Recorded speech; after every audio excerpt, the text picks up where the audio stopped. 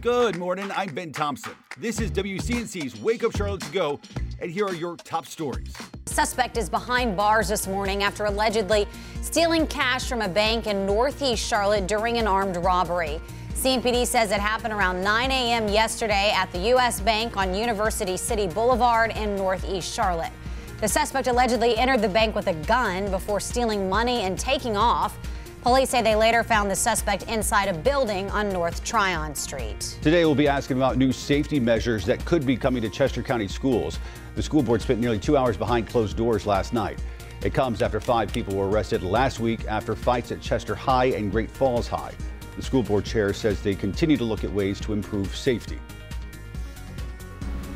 Yeah, good Tuesday morning. I'm here in Uptown Charlotte, where a number of the city's homeless spend the nights dealing with the realities of their situations. A lot of times they make calls to 911. Well, now a pilot program that is aimed at getting them those services will continue. That program is called the Civilians Assistance Response Engaged Support Team, or CARES. It's on Monday, the group gave the Housing Committee of the City Council an update on the program and how it's expanded since it starts.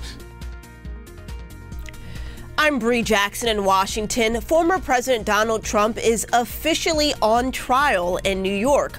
On Monday, Mr. Trump blasted the case against him, the judge, and New York Attorney General Letitia James. She's accusing the former president, his sons, and the Trump Organization of exaggerating the value of his real estate properties in order to receive better loans from banks.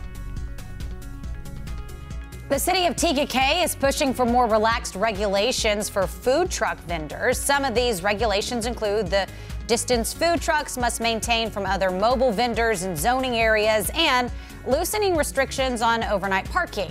But not all city leaders are on board. The city will open up the discussion to the community at their next meeting on October 16th. Thanks for listening. You can find all these stories and more right now on WCNC.com. Join the Wake Up Charlotte team weekday mornings on WCNC Charlotte from 4:30 to 7 a.m.